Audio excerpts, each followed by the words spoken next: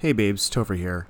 Just to let you know up top, we had a little trouble with one of the microphones that we did not hear until I started editing this episode. I am very sorry for that. Usually we try to be as strong as possible on our tech side, but we missed that. Hope it's not too awful. It still is a very great episode. We loved this movie. We loved recording this. So thank you so much. Just wanted to give you a heads up. Talk to you soon. Bye.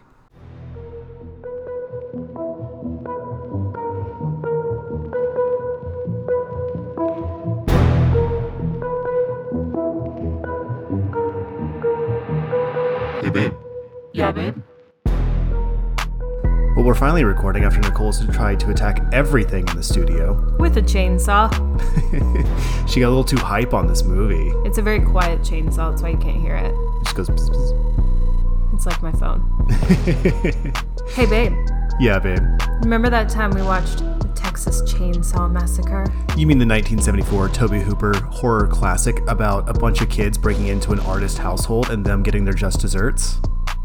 Yeah. I mean, that's a read on it. Yeah. Mm-hmm. That you could say that, I suppose.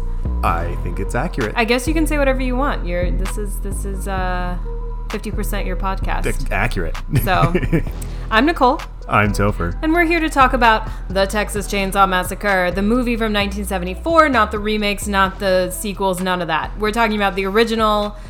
We watched it on Shudder last night. I have no idea what cut it was. I think it was the remastered. It was definitely, it was definitely a remaster, and I believe it is one of the less edited cuts. Yeah.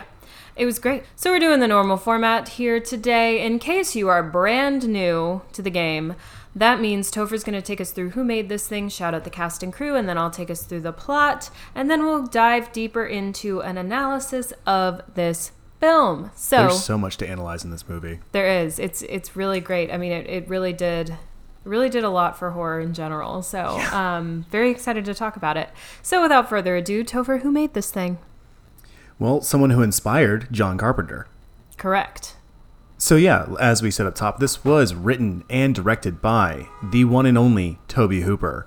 Co-wrote it with Kim Henkel, his frequent writing partner. Mm-hmm. Kim Henkel did the story and screenplay. Tobe also wrote on the screenplay.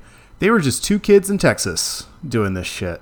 Oh, they're from Texas? Yeah, he's from Austin originally. Got it. As is basically everybody in this movie. This is a very Linklater follows in this sort of idea, or this like mode of being from Texas and working with Texas actors, just like Mike Judge, you know. Yeah, King of the Hill. Yeah, exactly. Yeah.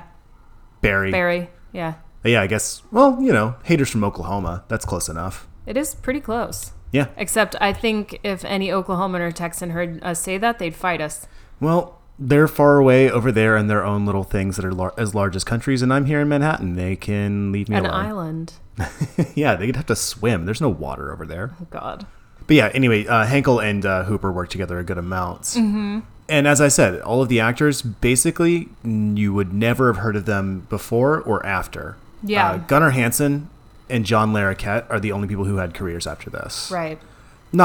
So others did, for sure, but everybody stayed pretty small time, and that was on purpose. Hooper didn't want big-name actors. Yeah. He also shot this for... I usually do this at the end, but the budget was so low. It was $140,000. Yeah, and I mean, it definitely has that feel to it, not in a bad way, like in a cool indie way. Yeah, it very has DIY. Low budget feel to it, and when I was kind of reading up on it, they said that the filming of this was like grueling. Yeah, like really, really rough on the actors, especially the final, like, I don't know, 5 minutes of the movie, maybe 10. They said, you know, that whole kind of like chase and torture scene essentially took like 26 hours. Yeesh. And it was just like rough. I can believe it, but oh my God. Yeah. Poor Marilyn Burns. I know. Yeah. Speaking of, yeah, we have Marilyn Burns as Sally, our, spoiler alert, final girl. Yeah, in case you haven't seen this movie. Alan Danziger as Jerry, our John Denver type, who has about 2 minutes of screen time. And then he... Paul A. Partain as Franklin, our that's Sally's brother, who's in a wheelchair. Yep. Or uses a wheelchair. William Vale as Kirk. our stereotypical jock douchebag. Terry McMahon as Pam, and that's our 5th member of the crew. Yeah. 5 people. Well, we've got a number. Yeah.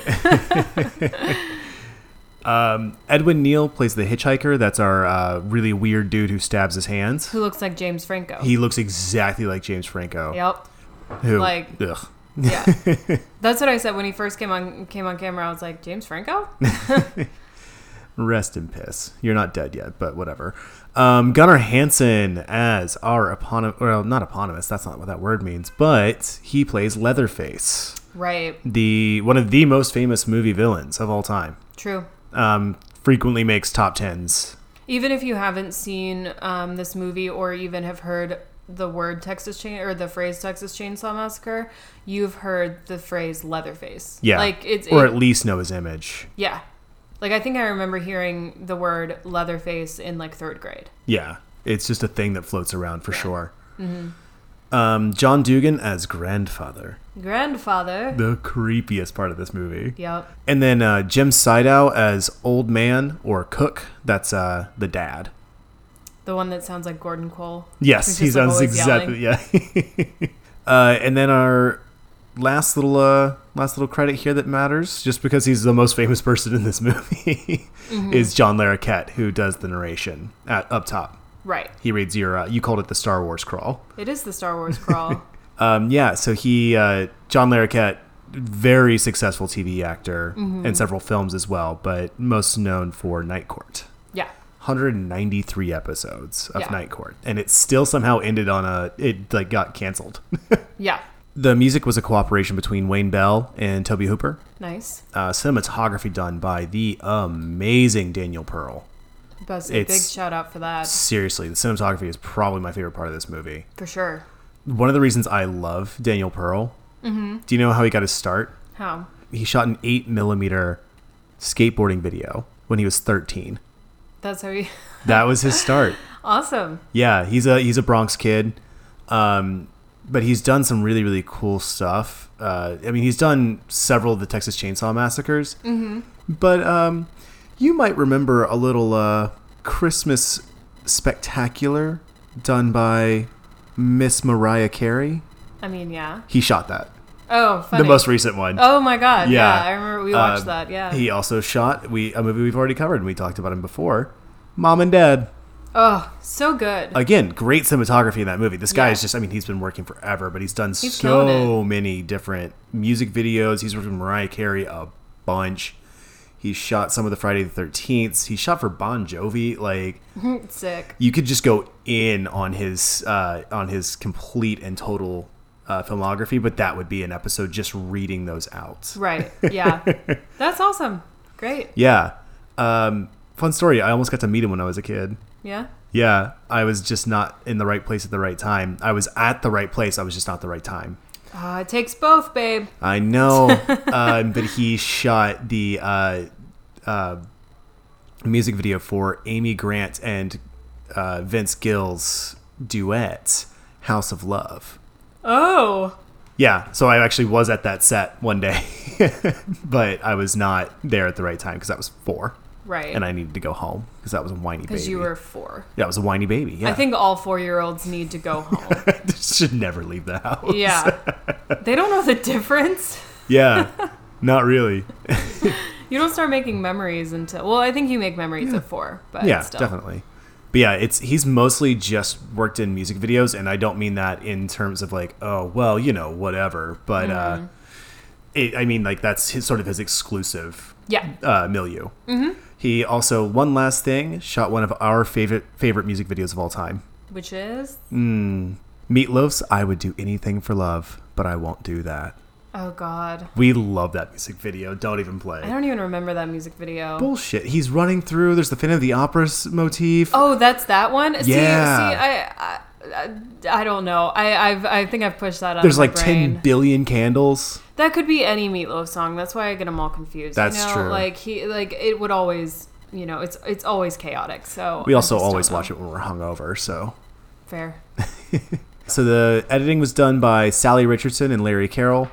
Makeup department definitely got to get a shout out here. Dorothy Pearl was our main makeup artist. There was one person who worked on only one character, and that was W.E. Barnes for Grandfather's makeup. Grandfather's pretty creepy. They had to have one person just dedicated to him. I mean, I believe it 'cause it's his whole face. Seriously. And hands. Yeah, it's a lot. Yeah. So, yeah, I mean, there's a lot of repeats in here too, because again, indie production, very small budget. Mm-hmm. So yeah, I mean, Tobe Hooper's on like every single portion of this. Wayne Bell's in several different portions of this. Mm-hmm. Yeah, so it's definitely, how we do. Yeah. When we have to do these small things. But yeah, even despite that very small budget, which to translate to today's dollars, like $2021, is about $700K. Yeah. And for a movie this ambitious, that's, again, not much for what had to be done. For sure. Especially when you're doing all practical, because CGI hadn't really been invented yet. This movie would be so weird with CGI. Well, all the rest of them were, so. It'd be so weird. Mm-hmm. I would hate it. It just wouldn't work. It would look really out of place. I agree. It's a really tight runtime here, too. About an hour and 20. Yeah. Mm-hmm. Yeah, but despite all of that, because everyone dies like really quickly. Yeah, it's like the meat of the movie is literally the final girl scene. Yeah, there's 20 minutes of it. Yeah, and yeah, the final 20 minutes are like that chase scene and the torture scene of the final girl. But like before that, you're just like, damn, everyone's already dead. Like that happened within 5 minutes. Yeah, it's a real bam, bam, bam right there in the second act. Yeah. Yeah. So the box office though, $31 million. Shit. Yeah, I adore this movie. It's one of my favorite ones to show people, just because it is, I mean, pretty bloodless. For the title, it is bloodless, or fairly bloodless. I mean, I wouldn't say that it's easy on the stomach to watch by any means. No. But if you compare it to, like, if you tell someone that you're watching Texas Chainsaw Massacre, I literally am imagining someone just spinning around with a chainsaw and bodies around them just, like, you imagine gushing blood. The lawnmower scene from Dead Alive. Yeah, exactly. Yeah, exactly. Or any of Sam Raimi. Like, we just talked about Satan's Slave. Yeah. And I think this achieves a lot of the same things that does. This was definitely an influence on that. And every other horror movie that came after it. There's no one who doesn't cite Tobe Hooper as a influence. But there's a fun reason why he worked so hard to keep the gore low. Because he initially... of the ratings, right? Yeah, so this is back before there was a PG-13 rate. Yes, he was trying to get PG. Yeah. Yeah, and he kept... I mean, there's what? In terms of, like, actual gore scenes, there's in the van with the hand. Yep. There's the meat hook. Mm-hmm. And there's the one chainsaw murder. Yep. And them trying to get Grandpa to kill Sally. Yeah. That's it. Which, I mean, for an hour and 20 minutes, that still is kind of a lot. But they definitely, you can tell that they were trying to be conservative. Yeah. You know? And so it's all done atmospherically. Mm-hmm. And even just with that, though, they gave him an X rating on the initial cut. Wow. Yeah, which is what we watched. That was the director's cut, basically. Right. And so... so after he made that, they're like, okay, R. And he's like, God damn it, I wanted kids to see this. Oh my God. Yeah, I mean, the ratings, that's really difficult. I mean, I think today if it came out, it would still probably be rated R. Yeah, I think so. I don't think you were ever going to get a PG-13 with the premise of this movie. I think someone reads the synopsis and they're like, rated R. Yeah. Like, they don't even have to see it. Yeah. But anyway, Tobe Hooper and Kim Henkel started the Vortex production company, Vortex Inc., to make this movie. Yeah. They were super excited about the concept. They just went in and wrote the shit out of this thing. Mm-hmm. And I think the writing, is fantastic here. Yeah. And then, distribution was done by Bryanston Distributing Company. Nice. Yeah. That's all I got for now. All right. So moving on to plot. Just like Topher said, we've got Sally, we've got Franklin, Jerry, Kirk, and Pam. They're visiting the grave of Sally and Franklin's grandfather because there were reports of like vandalism and grave robbing, all that shit. Very Ed Gein, but we'll talk about that later. Mm-hmm. So they decide to go visit like the old house of the grandfather. It's along the way they pick up this hitchhiker, James Franco, the one that I think looks like James Franco. It's not James Franco, but he he starts talking about his family who worked at, the slaughterhouse, and it's this really tense scene of like you know, I mean, when you pick up a hitchhiker, who the fuck knows? Like, I mean, it's stranger danger. So it's already tense, but then he starts acting pretty erratically. He grabs Franklin's like knife and kind of cuts his hand, like goes in. Well, goes in. Yeah, he definitely goes in, and he's like kind of laughing about it, like he feels no pain. So everyone's, you know, screaming and freaking out about that, and then he cuts Franklin's forearm, and it's a whole mess. It's a whole mess of a situation. So they eventually get him out of the van and keep going along their way. He takes like a Polaroid picture of Franklin as well, and he's asking for money. He burns the photo when they like say that they won't pay for the photo. It's like those weird dudes who like try to hand you roses on the street and then try to make you pay for them. Yeah, or guys handing out CDs. Yeah, exactly. And then they try to make you pay for them, and you're just like, yo, I just had the human reflex of taking something that you handed to me. Like they definitely capitalize on that. Like, but I'm still a baby. You put something towards me, I'm just gonna grab it. So we're primates. We never lose that. Yeah, we're like, oh, you handed me something. I'm just, you know, let me take it from you. Yeah. It is funny, too. Like, Franklin's genuinely just being really nice to this guy. Everybody else is being all skeeved by him. Yeah, no, Franklin's, like, trying to have, like, a genuine conversation with him. He's like, so, you know, what does your family do? And this is when, like, the slaughterhouse comes up, and he's just, you know, he is genuinely trying to and there's I think it's a really well-written thing here, too, with Franklin, where despite this movie's view on mental health, it's pretty decent on disability. Where Franklin's a fully rounded character who, yes, his disability does affect him, but it's not like he's a baby. It's just that he's put in situations where it's even more disadvantageous, right? Yeah, I would agree with that. But then you also have these moments of like, well, of course he's not like running around outside and like hanging out in the swimming hole with all the other kids. So what does he do? He reads and he listens to stories. Like he's a bookish guy who still is kind of a country boy. Like he feels like the most well-rounded character in the movie. Yeah, I would agree with that because the women in this movie are tied to men. And they clearly have boyfriends, and they're very sexualized in this movie. Like neither of them are wearing bras. There's so many male gaze shots. Mm-hmm. There, you know, I would agree. I think Franklin is the most well-rounded character. He's the one that we know the most about. Yeah. So I laughed so hard when Sally comes out of the van. It's just nipples. Yeah. I was like, whoa, okay. But anyway, so they get the dude out of the van and they keep driving. They stop at a gas station because they're out of gas. And the guy who works or owns the gas station, whatever, he tells them like, we don't have any gas. Yeah. So that great scene here with the guy who keeps getting up and walking to the van to wash it.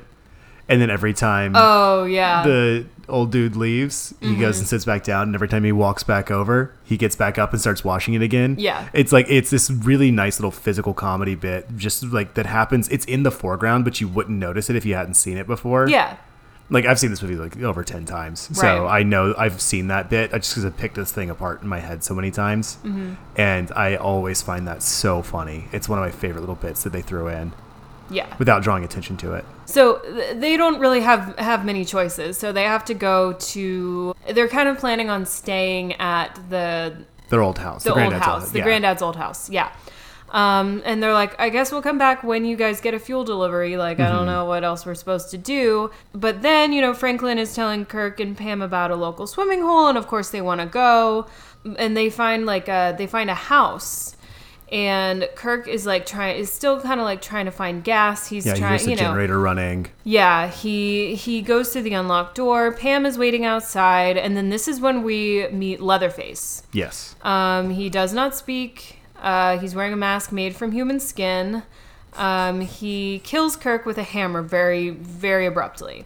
And such a great shot and such good Foley work. Oh yeah, yeah. Yeah, shout out to the Foley artists on this 10 film. out of 10. Yeah. Yeah, there's such good Foley in this movie. So Pam comes looking for him after it's been, you know, too long of an amount of time.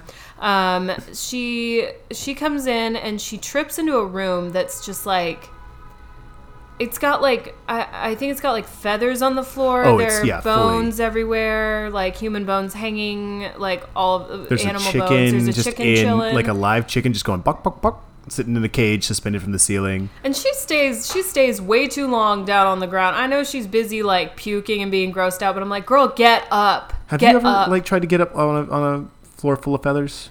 No. Me either, but it sounds difficult. I think she could have done it, but anyway, it's bad. It's bad. She's eventually trying to get away, but Leatherface. Also, I call that room the studio.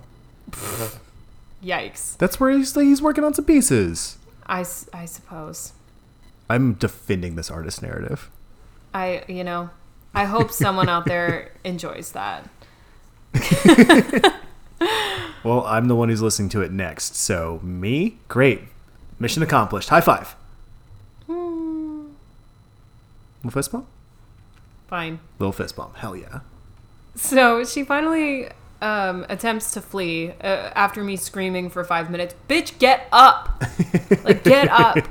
My God. But, it's too late. Leatherface catches her and just, like, picks her up, puts her on a meat hook. Like, it's so like it's a good. regular ass Tuesday. One of my favorite kills in all of horror. Yeah. So now she has to watch while he's basically just, like, sawing away with a chainsaw at Kirk. Like, he's, like, butchering him like he's the Friday meat. So then we've got Jerry. Jerry's our next victim, who is, it's like a domino effect. It's like Pam's looking for Kirk, Jerry's looking for Pam and Kirk. Like, everyone's like, where'd they go? And I'm like, they died. So he sees the house, and this is the dumb shit. I was like, this is the dumbest character. He straight up sees the room, like with the red paint and the shit hanging on the wall, like the skulls and the bones hanging on the wall, and he's like, oh, I wonder if my friends are in here, and just like goes in there, and I'm like, this is the dumbest character. Sir, is your glasses prescription like really bad? Is it out of date? Because he just like barrels through in here, and guess what happens, guys? He opens the fucking freezer and finds Pam still alive. Whoa. He finds Pam still alive in the freezer, but before he can even like do anything, say anything, Leatherface Ka-tunk. Kills him. So he loves that sledgehammer. So this is what I was saying about like within the first like almost less than 30 minutes, like most of our characters are like dead. Yeah, dead. This is the second act. Yeah. Yeah, like dead. So who do we have left? We have Sally and Franklin, the siblings. And just like the domino effect, they're like, where are our friends? Let's go find them. They find like the house, and they're like, calling out for their friends. And then Leatherface, they have this like big fight over like the flashlight and shit. Like they're cracking up. They're cracking up. They don't have any gas. They're out like stranded. They don't have anywhere to go. Franklin's been freaking himself out too because the hitchhiker left that big bloody mark on the side of the van. And he's like, right. He's gonna find, like, he used that to mark us so he can come back and find us. Yeah. And he's having normal but anxiety reactions to everything that's going on. Sally's like, okay, well, do I leave you? Do I not leave you? There's no one here. What if something happens to you? You've already fallen once. Yeah. Today, like he's got bruises and cuts all over him, and he's been attacked by a wacky hitchhiker. Exactly, yeah. So they're not doing well, but they're trying to find their friends. But Leatherface comes out from the darkness of the woods and kills Franklin with the chainsaw. This is the chainsaw murder. Mm-hmm. So we've got our final girl, Sally. She's running towards the house. Which is a big old flight through the woods first. Oh yeah, this is the big chase scene. It does everything that a chase scene should do, where you've got kind of like the cat and mouse situation where like she's way far ahead and then all of a sudden he's up behind her. Yeah. She can't get through the brush because she can't see, and he's just hacking through the brush with the chainsaw and like. But he's giant and can't get through it as easily. Yeah. It's a really nice. I like the balance here, and it's really well done. Scene. Yeah. It's probably one of my favorites I've ever seen, just because it is very because sometimes I'm gonna be honest, I zone out during chase scenes. They can get a little boring sometimes. Well, it's like if they go on for too long, or if you're just like, this isn't how they're going to die, you always kind of know that. Like, unless, especially with a final girl, if it's, something like, something like Evil Dead, and it's like the first 30 minutes in the movie, I'm like, oh, okay, they're going to be running through the woods and they're like going to fall and impale themselves or something. Mm-hmm. You know, like they're probably going to die. Yeah. Tucker and Dale, like all of that campiness. But with the final girl, I'm always like, I know they're not going to die this way. Right. It's going to be like a big build up, a big climax, and they decide whether, you know, she dies or she lives. You know, like you never know. That's why I don't like watching movies where there's a clock visible. That's fair. Yeah, that is. It can remove that tension right away. That is a version of a spoiler. Yeah. Is like the countdown of the clock. But with this one, I think it was one of my favorite chase scenes that I've ever seen because I was truly so invested. My heart was racing. Mm-hmm. I was really, really stressed out for her. I thought I was not sure who was going to win here or how it was going to go down. Green Room did this really well, too. Yes. Green Room has an amazing final chase scene. The pacing is really well in this chase scene for lack of a better word. Yeah. No pun intended. But anyway, after this chase scene, she gets inside the house where everyone has died. Believe it or not. Yeah. And this is where she finds like the remains of the elderly couple upstairs. This is like where we find grandpa and grandma just like chilling in rocking chairs or, you know, wheelchairs, like whatever, just rotting. And she yeets herself out of a window to try to escape Leatherface. She yeets herself all through the She yeets herself out of the window like twice in this movie. Yeah, we get a double yeet. It doesn't always happen, but she runs towards the gas station. He's trying to calm her down once she gets to the gas, like the guy who owns it or whatever. Who we saw earlier. And he's like, I can help you. But then he ties her up, he gags her and forces her into his truck. Not very helpful. Nope. So he drives back to the house. And the hitchhiker shows up, which this part made me laugh, where he's like, yeah, what'd you do to the door? What'd you do to the door? Look at what your brother did to the door. I told you not to leave him alone. Yeah, so then that's when you realize, like, I mean, you can speculate through this whole movie that they're all the same family because they all talk about their family, except for obviously Leatherface, who is mute. Mm-hmm. But you hear about this family, and you're like, okay. And then you realize, oh shit, it's all the same family. So it's one of the best third act twists I've ever seen. Yeah, it's pretty great because it doesn't reveal itself as a twist. It just happens, and you're like, yep, okay. You know, so it's good. It's like really the cannibalism twist in this. Yes. Because it starts with, I was trying so hard not to reveal that to you when you were watching, because this is your first time with this. It was. And I was really glad I didn't say anything when he said, we got some great barbecue.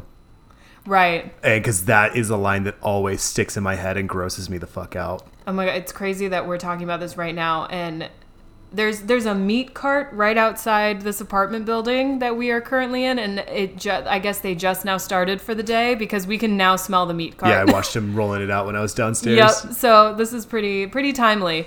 But... no, this was my first time watching it. This was kind of one of my like horror film blind spots. Like I never had like the opportunity, or it just never came up. It's one for a lot of horror fans too. Like a lot of people just assume they've seen it. I know. I think a lot of people fall victim to this, and I did as well, where I'm just like, yeah, Texas Chainsaw, like, yeah, just lump it in with everything else, but I'm really glad that I finally, you know, sat down and watched it because I loved it. Mm-hmm. But yeah, this is why you shouldn't get so obsessed with only watching obscure stuff, you know? Yeah. But anyway, sometimes the classics are classics for a reason. Not always, but sometimes. Exactly. Yeah. I'm really glad that I finally watched this one. So yeah, there's the reveal that they're all, you know, in the same family, and of course he recognizes Sally. And is like, oh, like, I thought you were in a hurry. I love that line and that delivery. Thought you were in a hurry. And she's, you know, just screaming and... It just doesn't stop for 20 minutes. I felt so bad for your roommates. Yeah. Oh, and so now Leatherface has added a wig. I feel like I should talk about that, where in a lot of... It also could have just been the lighting is different. I can't remember if he adds the wig or if the lighting was different. I mean, it says in the plot synopsis that Leatherface now dressed as a woman.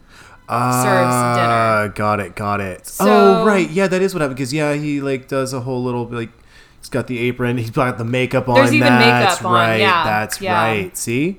So, yeah. Leatherface and I guess we never have a name for the hitchhiker. No, they've all just got different names. It's proprietor, hitchhiker, and Leatherface. But you don't call him the cook when you do the synopsis because it's the reveal. Oh, that's right. The cook, Leatherface, and the hitchhiker. Yeah, and Grandpa. Yeah, so they bring Grandpa downstairs, and he... This part is actually disgusting. He sucks blood from a cut on Sally's finger, and this is how we realize that he's alive. He's just going, oh, I can't even... It's gross. It's gross. I hate that part. I love it, but it's horrifying. Because you think they're just going to put a dead body at the table, and then he's, like, sucking on a finger, and you're like, I am not happy with this. Which is, like, never comfortable in a movie at all. Like, have you ever seen, like, you know, like, one of those, like, sex scenes or whatever where they start...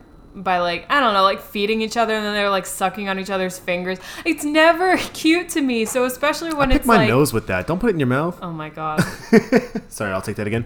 I pick my butt with that. Don't put... Oh, my God. No. Veto. No. And so you don't... add a rotting corpse to that and the idea that, you know, they cut this person's finger because they're all... cannibals, and this, you know, quote unquote brings him to life or whatever. Yeah, wakes him up, you know, the taste of blood. It's so amazing, but so bad. Like, I don't, this is the conflict that we feel with horror films. We're like, oh man, that's good writing, but then we're just like, ew, I don't want to see that. But then I so do. I know. So then they all collectively decide that Grandpa, since he was, quote-unquote, the best killer in the slaughterhouse, he should be the one to kill Sally. Did 500 cows in a day, and it was only if they could have moved the chains faster, he could have done more. Right, exactly. So this is where we get the very SpongeBob moment of them trying to put the hammer in his hand. Firmly grasp it. You cannot convince me that was not the inspiration for that scene from SpongeBob, where he's like trying to put the jellyfish net in Squidward, but Squidward is fully cast. He's in a full body cast, and he's just like, firmly grasp it, and then he just like sticks it, and he's like, it's all this physical comedy that's terrifying. Yeah, it's my favorite thing about this movie is that it's funny.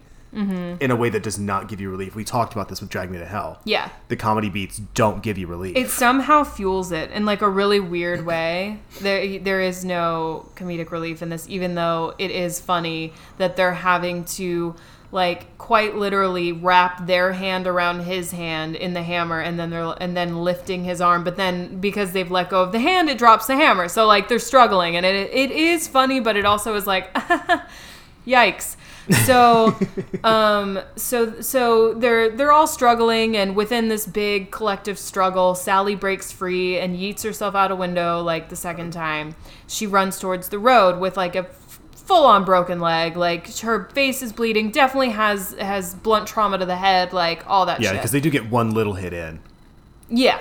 And I mean, even if it's like a tiny hit with a hammer, it's still a hammer. Mm-hmm. Also, head wounds bleed like mad. Yes. Had a couple, not fun. Oof. So we've got another chase scene here. It's Leatherface and the hitchhiker, but then the hitchhiker is brutally run over by a truck. That's the other really gory part. Is you actually see him get hit by this. It's a cattle truck. Yeah, and so it's like it's multiple wheels going over this person's like body, and so it's pretty brutal. So then Leatherface is attacking the truck with the chainsaw when like the driver stops and tries to get out, but he knocks Leatherface down with his pipe wrench, which causes the chainsaw to like cut his leg. Like get like that little tauntaun moment in Star Wars when Han cuts open the tauntaun with the lightsaber. Yeah, it looks like that's what it always reminds me of, because the way it like hits his leg and it kind of goes. Yeah, it's gorgeous. Yeah. So Sally and the driver, they kind of do something smart. Part of me was like, just keep driving. Like, it's going to be faster, but they pretend like they get in. They do get in, but then they climb out the backside. Yeah, and while he's busy doing art on the door. Yes. He's an abstract artist. I guess I should stop arguing with that. I mean, you have a lot of evidence. I have seen this movie a lot of times and worked on this theory from the first. But yeah, so they both escape. Yeah, the driver just like fucking keeps running down the road. He is not stopping for nothing. Yeah, and Sally gets in the back of a pickup truck that's passing, and the last shot that we see is Leatherface just flailing his chainsaw around in the air. He's angry, he's defeated, and then it's cut to credits. Yeah. And that's it. I absolutely love the final scene of this movie. I think it's one of the prettiest shot things I've ever seen. Yeah. But also just the choreography that Gunnar Hansen did with this. Yeah. Because that wasn't, like, blocked. That was just him. Nice. Tobe Hooper just said, Gunnar, do your thing, because he's such a large man. Well, that's what I actually heard a lot about Tobe Hooper. There was kind of this cute interview with, I think it was Gunnar. Mm-hmm. He said, yeah, after we filmed it, I saw him, like at a party or whatever, and he kind of like avoided me. And later he told me that because the filming process was so grueling, he thought that everyone hated him.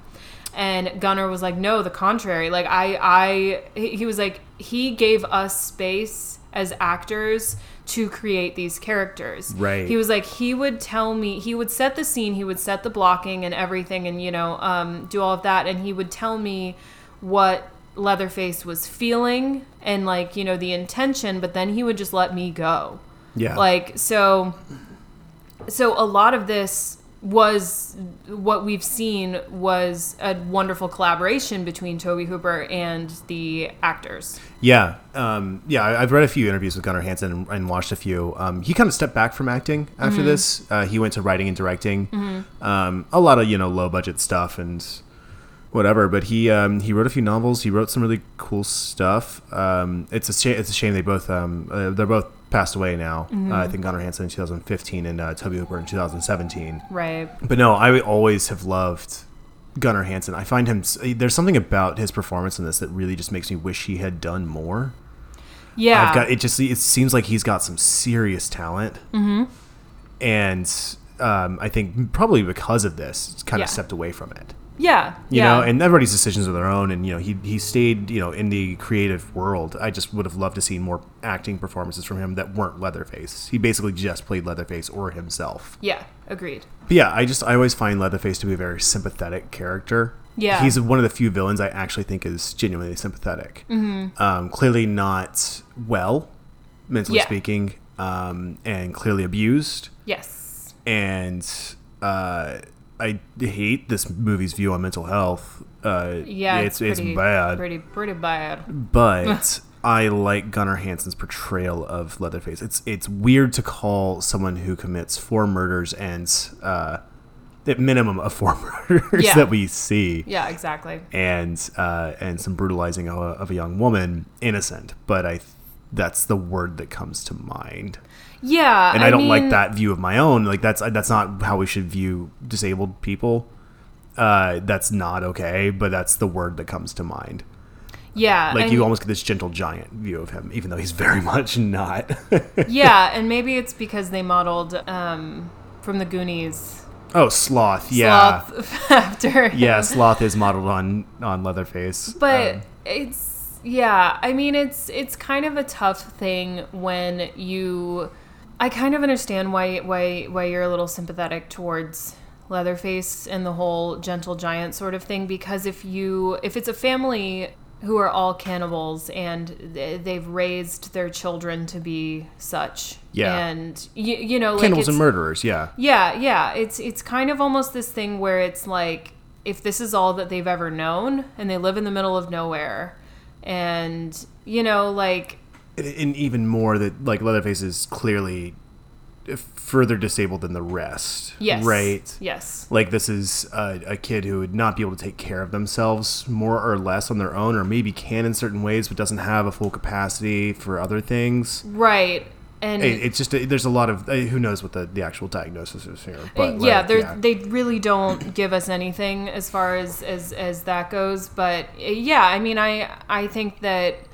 I think that it is easier to be sympathetic towards Leatherface than other. Again, just wants to make villains. his art. These beautiful statues. Yeah. That's the opening shot, right? Is like, it's this horrifying, gory statue on a grave. Yeah. But you can see that as an art piece, right? Like, I'm not. Yeah. It's a joke like read on the movie, but it is defensible. And it's one that I kind of have like gotten really attached to, and now I fucked my own self over by saying like, no, I actually really like Leatherface. I think I could fix him. The pitfall we all fall into at least once. Yeah. But yeah, I mean, well, it's loosely based on Ed Gaines, like we briefly mentioned in the beginning, who was someone who vandalized and did some grave robbing himself and killed a few people and did these types of, I guess you could call them, art installations. And that's how he got caught. He eventually, just in case you are not well versed in the true crime universe, he basically was not on trial at first because they didn't think that he was able to be, like, he was not mentally able to be tried. Right. So he went to a mental institution, and when they thought that he was stable enough to be on trial, they put him on trial, but then he kind of still pled insanity, and he ended up dying at the age of 77 in a mental hospital due to like respiratory issues.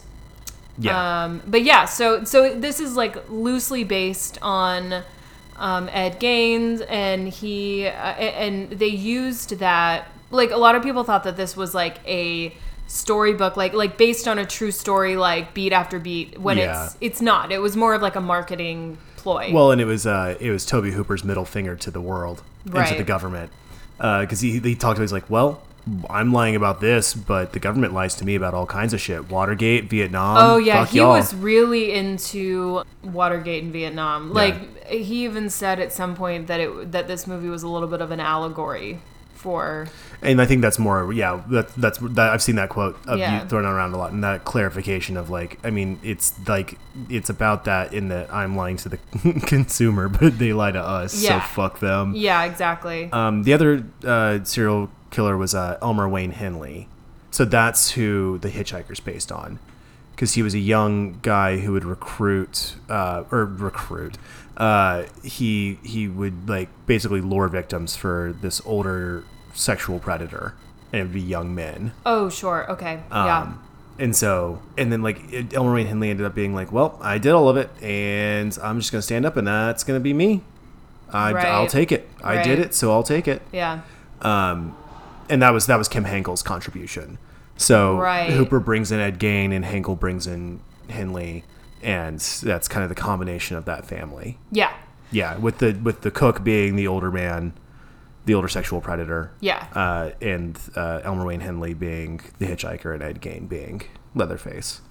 Yeah. I mean, I don't know who Grandpa is. Alfred Hitchcock? I don't know. But let me tell you though, all of it came together to really fucking work, and I think that this movie is such a beautiful example of visual storytelling, because we don't get a lot of exposition. We get just enough. Yeah. We don't get a lot of. I mean, again, this movie is very short compared to a lot of other movies. It's only an hour. It's not even an hour and a half.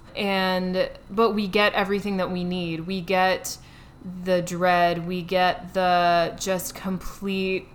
You feel like you're in a nightmare. And I've said this before, that some of the best horror films are the ones where you feel like you've had this nightmare before, or it feels familiar to you in like a really creepy, sinister way. Totally. And that's what I felt when I was watching this, where I was like, oh my God, I've had a nightmare like this, like where I'm running and I can't get away from someone, or, you know, like I'm in the middle of nowhere. Yeah, I mean, and I keep saying, this is why I live in New York. People think that New York is so dangerous. New York has such a high crime rate. New York is this, New York is that. And I'm like, at least when I'm walking down the street, there are other people. I am more afraid of Nowhere, Wisconsin, where Ed Gein happened. Nowhere, Texas, where, you know, if this was a true story, it would have happened. Like, I'm way more afraid of yelling and nobody hearing me. At least when you scream in New York, someone's going to hear you. Yeah, that's true. That's true. They will hear you. You know, they won't do anything unless you scream fire, because that would involve them. but at least they'd hear you. Someone would know. Someone would know that you were in trouble. If you are in the middle of nowhere, no one's going to know. You are screaming and no one can hear you. That's the scariest thing to me. And I think that that's why this felt like one of my nightmares. I mean, so speaking of screaming where no one can hear you, Ridley Scott and Dan O'Bannon both heavily credit this movie as the main inspiration for Alien. Which is really cool because I don't think abstractly you would immediately make that connection, but knowing it makes those movies even cooler. Yeah. Because they weren't trying to copy this movie. They weren't trying to do anything like that, but the isolation is definitely there. Yeah, so let's just dive into that. Let's just cite all of the fucking tropes this movie started. Yeah. It did not technically start the cabin in the woods trope. We do know that. We discussed that in our Evil Dead episode. But it is the one that actually takes place almost entirely around, a cabin in the woods type, right? Yeah. A remote house in the middle of nowhere where there is some sort of evil presence. Yes. Right? Yes. So this is the first full usage of that. Evil Dead is credited with being the first full location of that. Yeah. Like the proper, this is the genre film now. Or subgenre film or whatever. Yeah. But yeah, so we've got that. So we've got Cabin in the Woods. We've got slasher. Now, again, not proper slasher. It's not, Halloween is the first full slasher, right? Yeah. And really even Psycho is the first slasher. Yeah. But we give Halloween credit for being the one that popularized and made it its own subgenre. We had a name for it because of Halloween. It was the reason why we got slasher after slasher during that decade. Yes. It's one of our first Final Girls. Yeah. And again, Psycho also kicked off a lot of these tropes, but again, we didn't get, these didn't solidify until much later than that. This is 14 years after Psycho, and then Halloween's 3 years after this. Yes. We also have, one of the first times we ever have a power tool used as a weapon, right? Yeah. Or a major, a gardening house construction tool being used, right? Because Michael Myers' big old kitchen knife. Yeah. Although he uses a couple of others, but that becomes his iconic one. Yeah. The machete for not Freddy Krueger, Jason Voorhees. Freddy Krueger is just it's the send up of all of this because Wes Craven can't help himself. Right. He has to just make jokes about everything while still making it spooky. He's another one who's very good at that. But then we look at Tone. That inspires all of Sam Raimi. Yeah. Sam Raimi is really just ripping his entire career ripping off Tobe Hooper, and I mean that as a compliment to both of them. Yeah. Raimi just said, "What if I made it camp on purpose?" Yeah. Totally. And I mean there's no problem with that. I think that once someone is onto something, you can expand on it and put your own flavor on it, and that's totally fine. Yeah. I mean, look at John Carpenter taking a lot of shot styling from Tobe Hooper. Yeah. Right? We look at the kinds of shots he's running, although Toby's way more experimental in his shots. Right. That's one of my favorite things about this. We'll get to that in a second. But John Carpenter definitely looks at this movie, and they worked with the same guy, too. Dan O'Bannon was a friend of both his, Ridley Scott's, and Tobe Hooper's. Right. They all wrote and worked together, over the years on several different projects. So there's all of that together too. You have this little nice little indie club. Yeah. Ridley goes mainstream pretty quickly, but yeah, I get what you're saying. Raimi, Carpenter, Craven, Dan O'Bannon, and Tobe Hooper all stayed pretty indie. Yeah. Throughout their career. For sure. Moments outside of, but generally not, right? Sure, yeah. So yeah, I love this. This sort of vibe of okay, so we're all kind of working in the same area, so we're all kind of stealing from each other or borrowing from each other and elaborating on this sort of thing you do. Yeah. And each of them has their own distinct style, and I love that. Totally. This one is crazy because I can't even imagine watching this movie with on a big screen in a theater because it's so fun. Well, because it feels like you're in the movie the way that the camera work is done, and that's just the beauty of the cinematography and the style that was chosen for this movie, or even if it wasn't chosen, whatever organically happened was just amazing because you get lost in it thinking that it feels like your own nightmare as opposed to I'm watching a movie.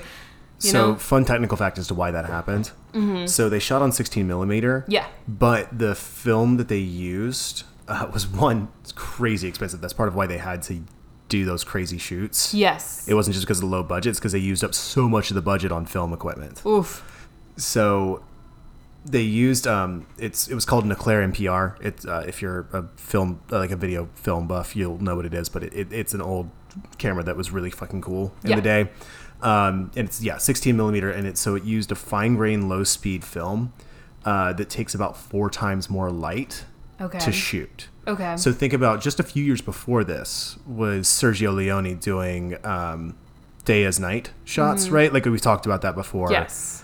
Shooting at day with a filter. Yes. Or like a GoPro or something like that over the. So you don't have to work your film schedule around like anything else. You can just you can shoot film nighttime and have it look clear. Yes. Because you can use a higher speed film. Yeah. When you use the low speed film, it's really hard to shoot during the day. So he shoots most of this during the night. Mm-hmm.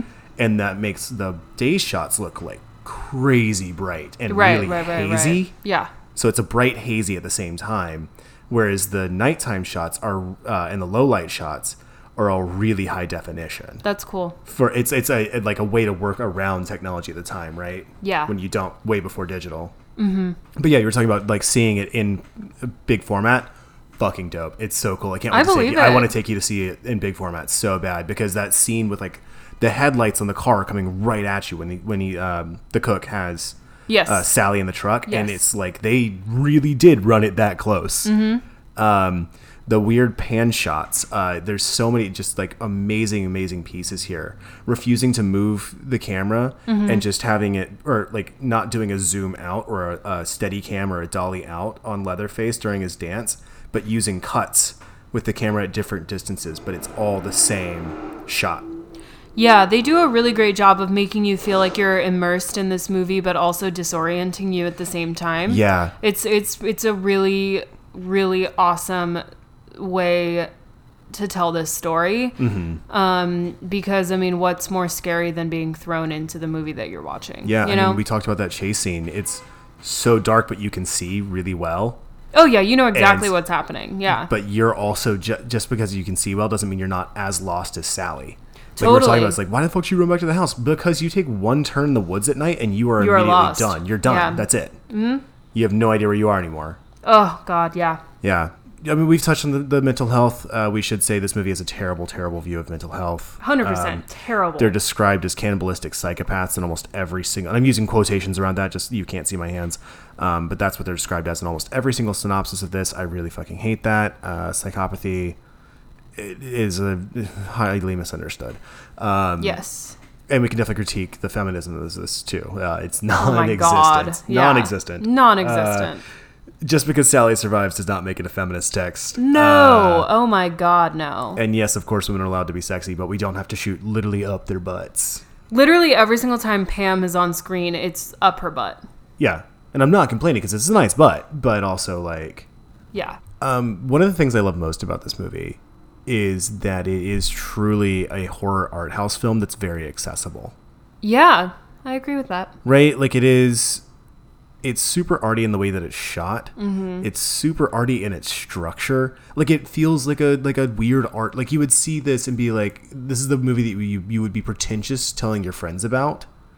Yeah. If it wasn't a horror film. And yet the storyline is accessible. Yeah, it has a narrative. Yeah. It is definitely narrative storytelling. It's not, like I mentioned earlier, it's not Linklater in some of his stuff where there is like basically no narrative, or who's that guy I don't really like that much, but he's really pretty. Not him. His movies are really pretty. He did Tree of Life and The New World.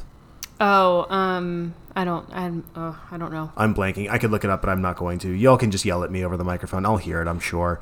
Anyway, his movies are gorgeous, and he's very, very famous, and I can't believe I can't remember his fucking name right now.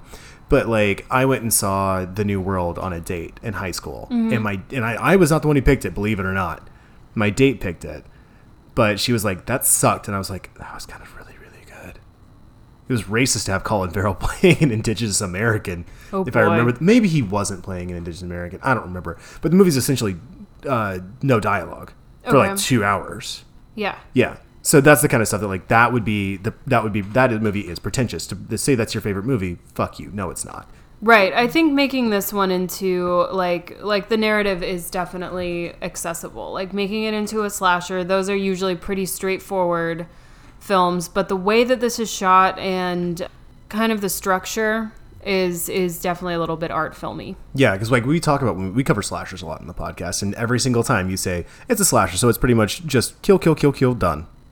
Yeah. And this is not kill. This kill, one's kill, a little kill, more done. nuanced than that. Yeah. Especially because it's a full breakdown. The third act is so weird. It does not feel right, but that works in its favor for once, you know? Yes, agreed. Where you do have, like I said, the third act twist is not even just, narratively the third act twist is that all these people are related and they're cannibals. Yes. The structural twist is that this movie is not what you thought it was going to be. You think it's done because the narrative is over at the end of the second act. The narrative ends. Yep. And then it just continues. It's just Sally screaming for 20 minutes while there's just, yeah. oh God, them howling, the dinner scene. Oh, yeah. Ugh.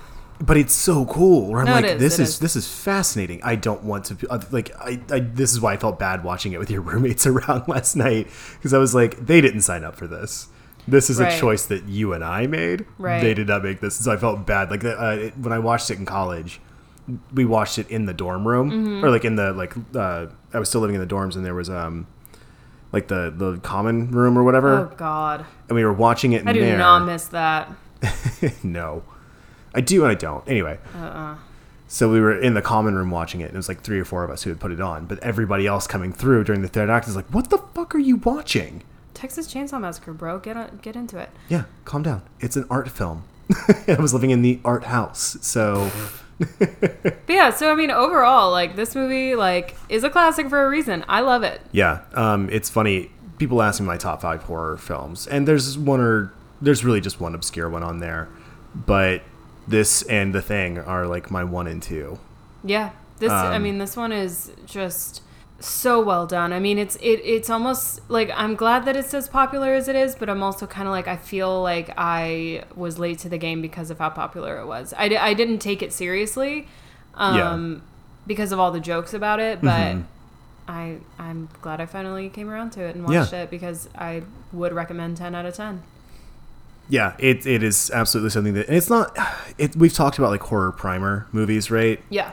This is not one of them. No, this is weirdly, even though it invented all of these tropes that we now know, or like popularized all these tropes that we now know. I think this is like more fun to go back to and be like, oh, yeah, be like, it's like Spot the Thing. It's Leo DiCaprio in Once Upon a Time in Hollywood pointing to himself on screen, right? Sure, yeah. Yeah.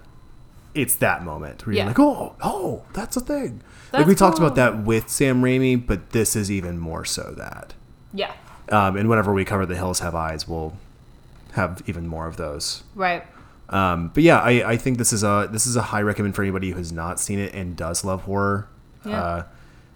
And actually, even it's funny. I just said it's not like a horror primer, but our friend and the writer and creator of our theme song, Seth He Haken, loves this movie. hates horror movies and loves this one. I mean, you can never predict what someone's going to connect with. So. But then he went to Berklee College of Music, so he is a pretentious art head. Oh, damn. Shots fired. All right, you guys know where to find us. We're at Horror Babes Podcast. We are? I'm sorry, you've lost a contact. I should stop fucking with you. It's okay. It's Monday. I'm going to be fine.